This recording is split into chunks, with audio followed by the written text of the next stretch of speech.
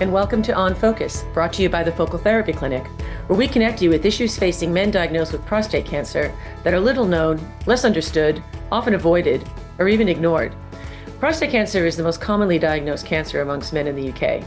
And with this somber fact comes a multitude of challenges and opportunities. I'm Claire Delmar. Joining me today is Alan Doherty, Clinical Director at the Birmingham Prostate Clinic, and recently voted one of the UK's top 10 prostate cancer specialists in a national poll of consultant urologists published in the Daily Mail. Alan has been an innovator, advocate, and dedicated practitioner of precision treatments for prostate cancer, and he joined the Focal Therapy Clinic last year to develop his expertise in delivering focal therapy. In addition to HIFU focal therapy, Alan has embraced IRE, or nanoknife focal treatments, with great success for his patients, which has reinforced his views on early diagnosis and, in particular, prostate cancer screening. He's here today to speak with me about how advancements in and success with focal therapy change the discussion around screening. Alan, thanks for joining me today. I'm really looking forward to this conversation. Hi, Claire. So am I.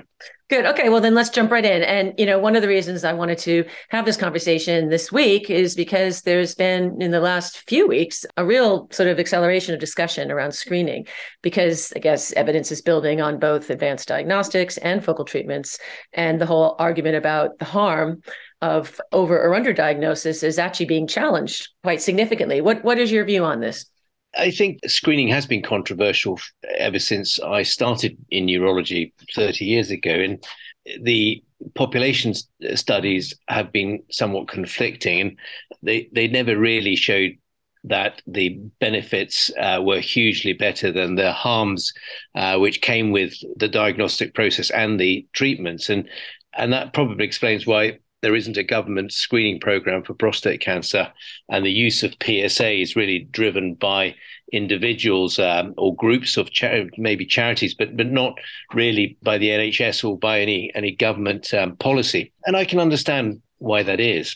It's really important that we understand what screening is, and I think sometimes that helps to clarify yes the situation with prostate cancer in particular, because when somebody who doesn't have any symptoms, which is virtually by definition what screening is, because what you're trying to do is to identify a problem in the future, a potential problem in the future, because it's not a problem now because you haven't got any symptoms. And the problem in the future could be 10 years away, could be 20 years away, could be 30 years away. And the size of the problem could vary from death to just having to take a few tablets. The difficulty we have in prostate cancer is to decide when we make a diagnosis. Well, first of all, is whether we should be making a diagnosis, but when we do make a diagnosis, is to say, well, what is the potential problem in the future? How big is it? How far away is it? And we use rather basic instruments to make that guess. So we look at the level of PSA, we look at the imaging, we look at the Gleason score, and increasingly we're starting to use genetics. And so what we are trying to do is to get this looking glass into the future to make an accurate assessment of what is coming your way. And if we think that what's coming your way is a big problem and it's not far away, then we're going to obviously want to treat that. And patients are prepared to take on some side effects if they think that the benefit is worth it. Now, the trouble with prostate cancer is that so many of these cancers, and this has been shown in a number of studies, in particularly the PROTECT study, that the natural history of a PSA detected organ-confined prostate cancer is really good. And so you're very unlikely to die of that sort of cancer in the next 10 years.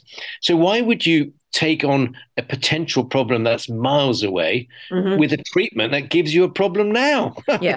In a way, you can see why patients they don't really understand it. I think the media have made patients hyper concerned about an early prostate cancer.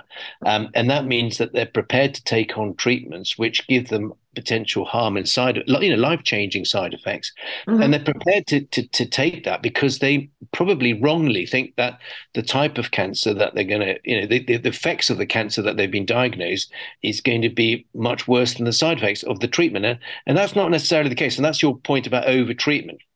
But equally, you don't want to undertreat. And it struck me that when these screening studies were published, that there were still quite a few deaths from prostate cancer. And you would have thought that if you were doing a screening program, you wouldn't have any deaths. You might get harm, you might get side effects of treatments, but you would. And so it struck me that the studies were badly designed, because the fact that they weren't deaths at all in the prostatectomy group. So if you treat someone by removing the prostate, well, how can you die of prostate cancer? Yeah. Well, the answer is either you don't do it properly, or the cancer's already spread before you take it out. Yeah. Yeah. In other words, you're screening people too late. So there's another problem, is at what age group do you start looking at these things? Because I suspect the people who are going to die of prostate cancer have quite aggressive cancers that present very early, probably before the age of 50. So screening studies that use PSA, and by the way, that's another important point, that the screening studies so far published were using PSA only as their criteria on who they would go on to biopsy and treat. Now we're far more sophisticated, because we use the MRI scan to decide who we're going to biopsy and treat. At least that's the major factor. So so you can see that the jury is still out as to whether screening is good. And I think the answers to whether it's good or not will depend on how accurate we are at diagnosing it without harm, and then whether the treatments cause any harm or not. So on that point, I want to pick up on something I said in introducing you earlier, which was that, you've become a recent adoptee of the NanoKnife with patients. And we've spoken to some of your patients, and I've spoken to you about this, and both you and they have been extremely positive. And how has this influenced your thinking about screening? I think enormously. I think the focal therapies, and of course, NanoKnife is one of the focal therapies, has allowed us to offer a treatment to patients with minimal harm being done. I mean, it's not without risk. And in fact, the more I've been involved in focal therapies, the more I realize just how powerful these tools are. But the fact you can precisely destroy the cancer where you see it in the prostate is just such an advance, and potentially for a patient, that reassurance. Patients don't like to leave things once they know they're there. They like to address it, even if they know the problem's a long way ahead. And so it makes sense to me that if you find something that is treatable with a focal therapy, that why would you just leave it and monitor it? It doesn't make sense to me at all. I mean, there are some situations where you would say that removing the prostate or using radiation therapy is needed because of the type of cancer you've got. So I don't think focal therapy is the answer to all men with all prostate cancer. But if you're going to pick up early prostate cancers that are likely not to harm you for years, then why would you just leave it if you can just treat it with minimal side effects? So I think as an alternative to doing nothing, the PROTECT study showed that even if you've got Gleason 7 or 8 or even worse, leaving it until it was obvious you needed another treatment sometime in the future did not compromise your survival at 10 or 15 years. That's quite powerful stuff. So I think what screening does is it picks up lots of early prostate cancers, which you don't necessarily want to go in and cause harm with prostatectomy or radiation therapy, but you can control it with a focal therapy. To be fair to surgery and radiation therapy, and we should give a balanced view, is that the techniques have improved, and so the amount of harm is reducing. In the radiation field, you have things like MR-Linac, which allows the minimization of collateral damage from the radiation, and the same with surgery, with the development of nerve sparing techniques. So the trend is very much going towards minimizing collateral harm, and the focal therapies are right up there in delivering that, an effective treatment with minimal collateral damage. So if we're going to start adopting screening, you have to have the focal therapy weapon up your sleeve. Yeah, I mean, I think one question would be, do you think that just the very existence of focal and getting the message out to men that, if it's caught early, it can be treated, in a less harmful way that you've described. Do you think that would be enough of an impetus to actually bring men forward so that they're not afraid? And maybe asking it in a different way, do you think men are afraid to come forward and request a PSA test because they're simply just terrified of all the implications of much more interventionist treatment? I think some are definitely terrified, but others now are terrified of dying of prostate cancer because of course, it's in the news and celebrities are being highlighted as having it. So I think it goes both ways. Some people are over scared of prostate cancer, and other people are over scared of an early diagnosis and potentially impact on particularly the erectile function. So it is a complex issue. One of the things that is always going to play a part in all this is cost. And, focal therapies require high quality MRI scanning, and they require surveillance with MRI scans after the. These are cost implications, which I suspect will influence any government decision on implementing a screening program. Except on the other side of that, the very existence of those MRI scans and the precision interpretation of those is that it reduces the biopsies and potentially ultimately the treatment. So absolutely, I think it does work both ways. I mean, and on that point, I wanted to ask you, one of the arguments now in the last, few months, few weeks even, and I know Prostate Cancer UK has shifted its view a bit, and they've published this on PSA screening, and they specifically mentioned that they've done so in light of advancements in the MRI diagnostic pathway. But so given that that's all happened, that's now accepted, and granted there's a way to go still, but why do you think the views have been so rigid? Why do you think that even in the presence of multiparametric MRI, which reduces the amount of biopsies by 30%, sometimes even more, why has it remained unchanged? I think that now that I've left the NHS and I've sort of not doing the group think, you open your mind to other ideas and other concepts. And I think the group think is to achieve cure at all cost. Okay. There isn't this concept of a trade-off between perhaps a lower cure rate but less morbidity. If you're going to do a curative treatment, it's got to be curative. And this radical, approach is, I think, fine for some people, and I think that's the discussion you have with people, with your patients. But it's not fine for a lot of people, and so it's not really up for the consultant to put his views, say these are the only views that you can consider, because that's just clearly not the case. There are other approaches, and I think consultants need a bit of humility here to say, there are other ways which you may or may not agree with, but that you shouldn't exclude them at all. I think the other point on the diagnostic side is that there's still a long way before MRI scans are done reliably enough that consultants can sort of confidently say, well, I'm not going to biopsy you because it may so I think perhaps in the future with artificial intelligence, or as it's relatively new that people are using MRI scan in this diagnostic way, maybe on average 3 or 4 years or something like that, whereas people who've been advocating it have been probably around for 15, 20 years, really pushing. That's a really important point. And you and I have talked in the past, I think, on another podcast about the MRI and the advancements. And we've talked about this issue of uniformity, or as you would put it, potentially non-uniformity in the variation of the imaging that you see. Could you put any kind of metric on that? Like, would you say that, of all the MRI scans done for prostates in this country, there's a variability of what percent?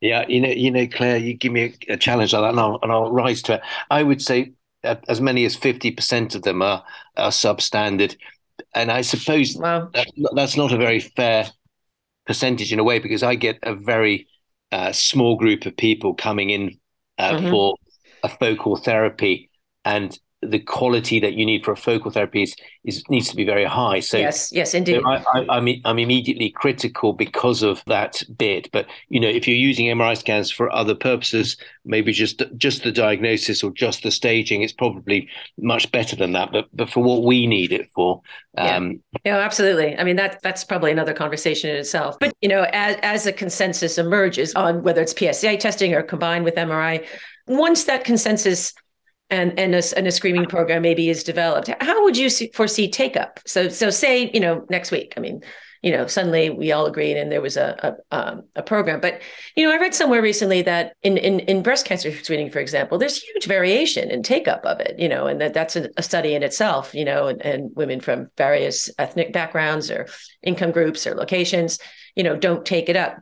I mean, I realize this is something long into the future, and it's a nice problem to have if you have a screening program, but would you see take up because of the time it's taken to arrive at a program, and that all the information that's come together maybe has been dispelled? Or would you see this as something that has to be worked on in its own right? Yeah, it's a great question. And I'm sure there are precedents out there from previous studies. And my experience with the PROTECT study was that the pickup was actually quite high, remarkably high, and it was driven by GPs who were sort of calling patients in to have it, and so it was higher than I thought it would be. I can't remember the exact percentage, but it was pretty high. Yeah, interesting. And so I think there is an appetite out there in the public for this. You can tell by the way, if a charity is putting on a free PSA test, the queues go around the street. So so clearly, people do want to know if their prostates are healthy or not. And of course, a lot of patients have urinary symptoms when they get to a certain age, and it'll be playing on their minds, thinking, well, perhaps these symptoms are to do with cancer, and so the opportunity to go and get checked out would be very tempting for them, rather than to make an appointment and seem like the worried well. Absolutely. And a lot of patients don't want to do that. So I think a PSA program would be good, and I think if we are going to do a trial on whether it's beneficial or not, it's got to include a focal therapy. Surely it's got to include it. Or at least the information that this range of treatments is available, and to take the fear factor away, as you said. Well, I meant sort of a proper government study to say, look, but the trouble with these studies, they take years to do, and I've not heard of any potential screening studies in the pipeline. So final question, and another challenge to you: if you were to run a PSA-based screening program, what three things would you focus on? I mean, you've mentioned a couple, but maybe you could sum it up in 3 points.